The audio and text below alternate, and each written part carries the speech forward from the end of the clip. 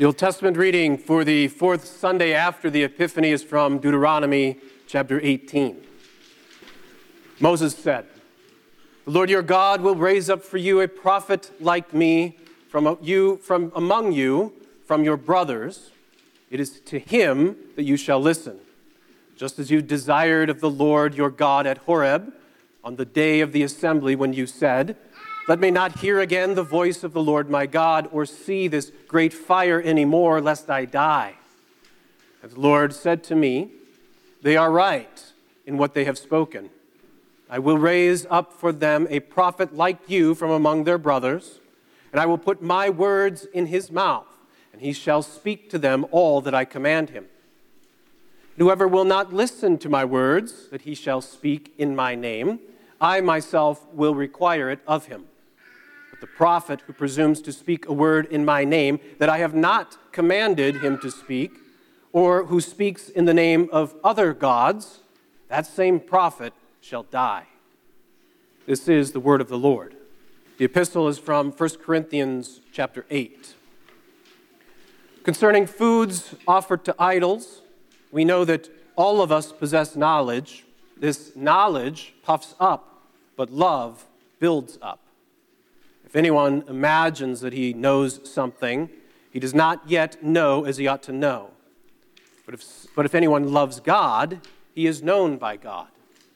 Therefore, as to the eating of food offered to idols, we know that an idol has no real existence, and that there is no God but one.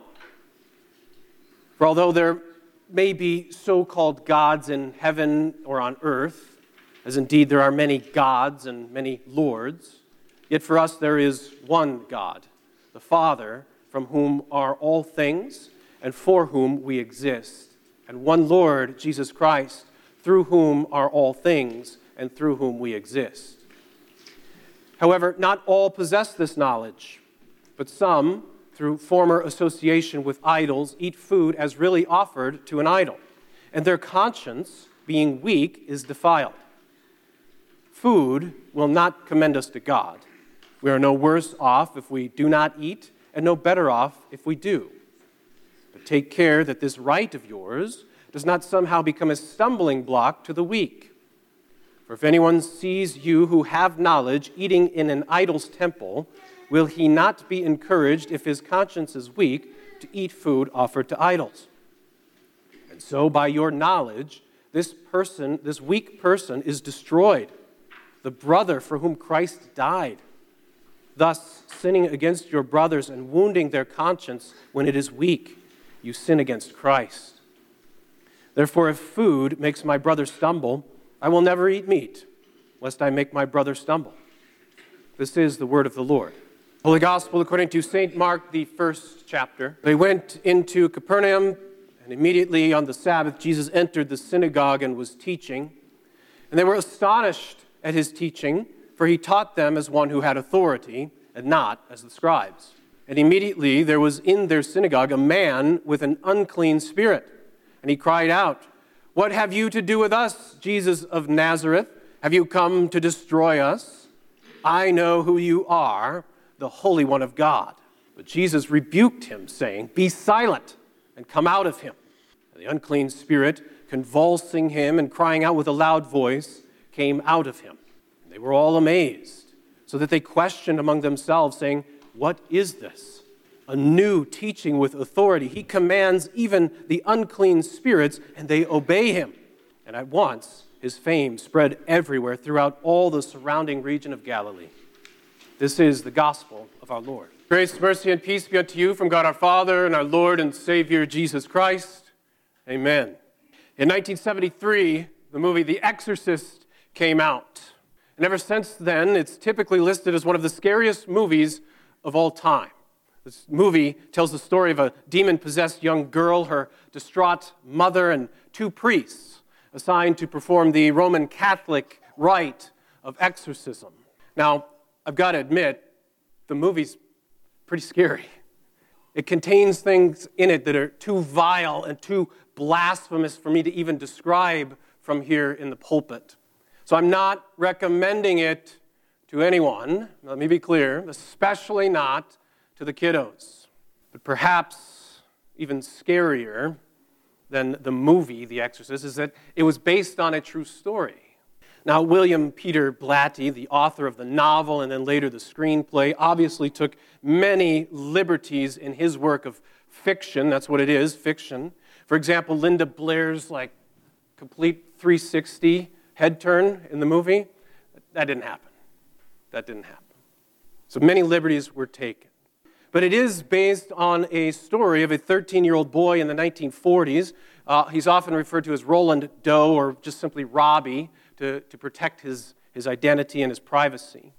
Now, just as there would be today, back then there were many doubters of Robbie's story, of this story of demonic possession. Some even suggested that the whole incident was a farce, that it was just the bad behavior of a troubled, pubescent boy.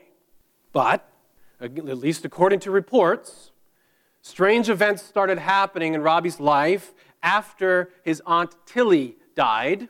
Before her death, it was said that Aunt Tilly encouraged young Robbie to dabble in the occult, to dabble in occult practices with her, including things like calling upon spirits using a Ouija board. So, not having a firm, solid foundation in Jesus Christ, having no hope and alienated from Christ and his church, and grieving the loss of his Aunt Tilly, Robbie then began playing with the Ouija board, trying to communicate with his dead aunt.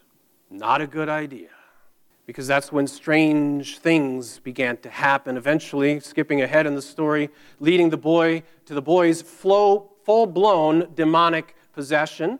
And if the supposed demon inside of him is to be believed, this was none other than Satan himself possessing Robbie. Naturally, Robbie's family first then goes to the medical field, right? They consulted medical doctors and psychiatrists and psychologists, because surely supernatural things like this, like demonic possession, aren't real, right? Well, the medical science couldn't help them. They didn't even offer an explanation as to what was going on. So the family reached out to their pastor, the Reverend Luther Schultz. And with a name like that, guess what denomination Pastor Schultz was? Yeah, he's a Lutheran pastor. The story goes, though, that unfortunately for the chagrin of us Lutherans, he should have been able to handle this, but the story is that Pastor Schultz was just out of his depth. And again, the story is that he eventually recommended the family to seek out the Catholic Church, who has experience with these sorts of things. So unfortunately, it may have very well been true that Pastor Schultz wasn't prepared for this. I have my reasons as to why I think that might have been, including reason was dominant and things like higher criticism and supernatural things were kind of poo-pooed at that time. And thankfully, I'm glad to report, I think in recent years, our seminaries have done a much better job of preparing pastors for these sorts of things. So thanks be to God for that. Well, eventually, Robbie ends up at a Catholic hospital in St. Louis, Missouri, where 3 Jesuit priests performed the Roman Catholic rite of exorcism for a month, until it is said, finally, on Easter Monday, April 18th, 1949, it's reported that the boy is heard in a deeper voice than normal, a deeper voice than is his. Satan, Satan, I am Saint Michael. I command you, Satan, and all of the other evil spirits to leave the body in the name of Dominus, God, immediately, now. Moments later, it is said, Robbie woke up and told the priests he's gone. Well, there you go. Quite the story, isn't it? Why am I telling you this story? I'm not telling you this story to scare you, certainly not to scare you. Nor am I suggesting that you go and watch The Exorcist to get a true picture of what a demonic possession and an exorcism looks like, because it's not. Nor am I suggesting that the reports here, I kept trying to reiterate that, the reports say. I'm not suggesting they're 100% true, because while Satan and demons are certainly real, authors and reporters and folks down in Hollywood especially like to, we'll say, embellish the truth a little bit, making it a little more sensational for us and to try to scare you. The reason I'm telling you this story is because, one, as our culture continues its descent further and further away from Christianity, things like the occult and paganism, spiritualism, and full-blown Satanism are on the rise.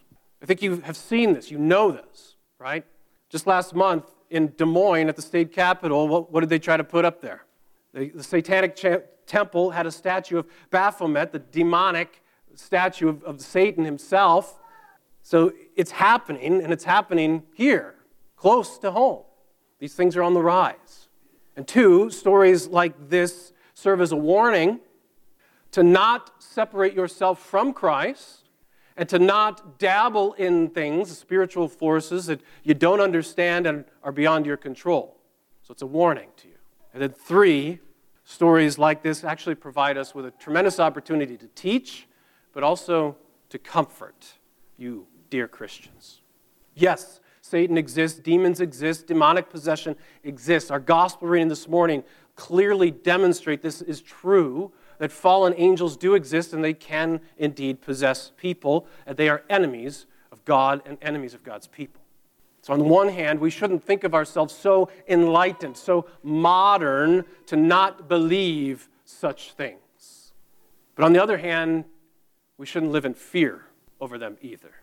Hollywood likes to give the devil nearly unlimited power, almost like he's in equal plane with God, just on the bad side, right? So you've got God and you've got the devil, both equal powers fighting back and forth.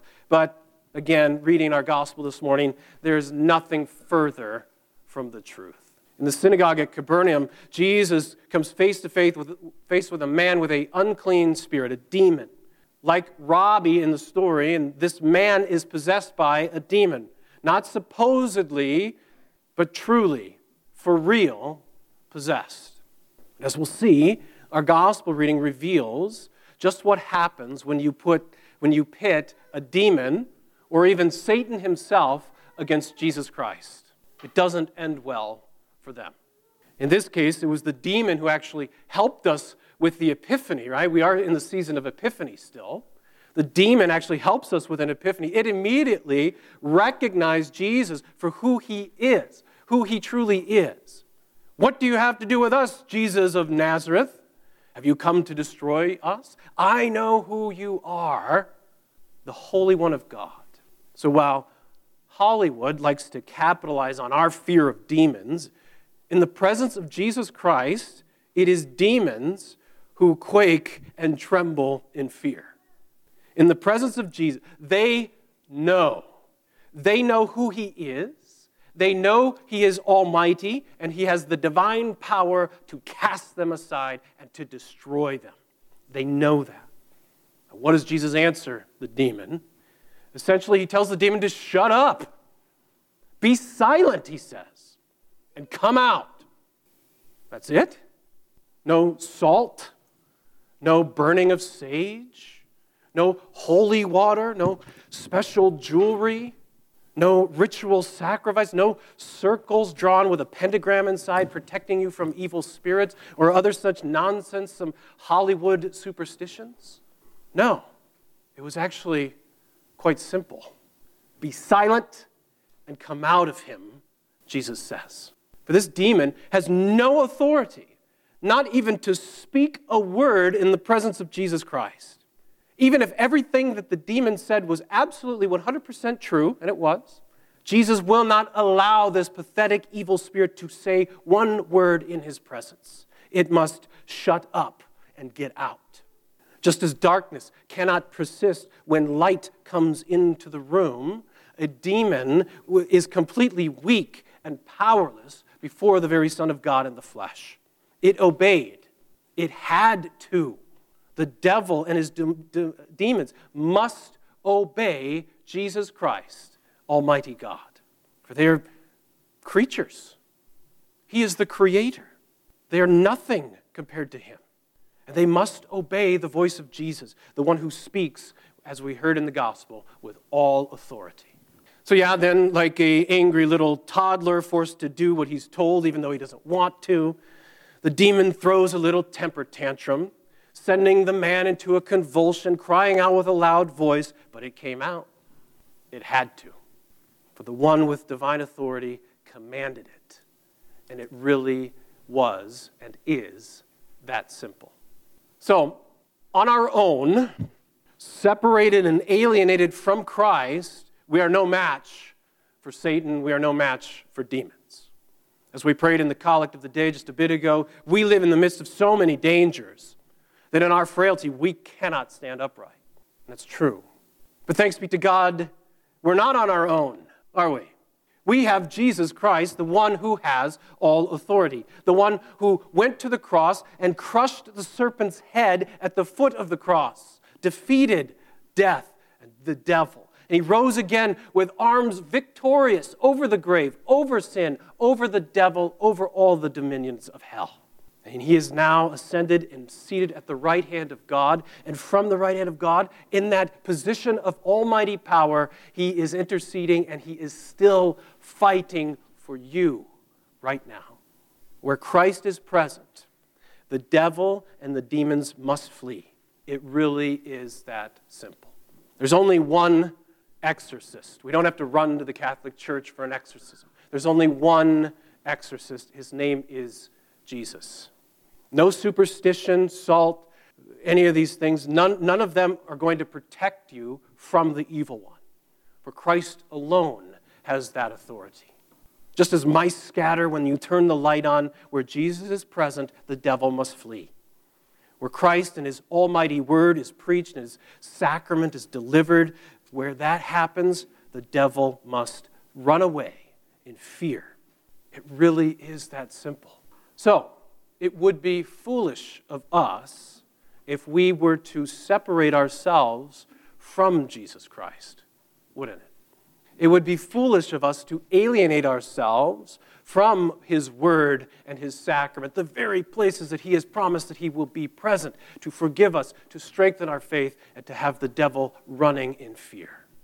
For this is precisely where he has promised to be, present, to forgive you, to strengthen you. Every time you hear his authoritative word spoken right now, even today, every time you're reminded of your baptism, every time you are in his presence, receiving the very body and blood of Jesus Christ in the Lord's Supper, the devil must flee.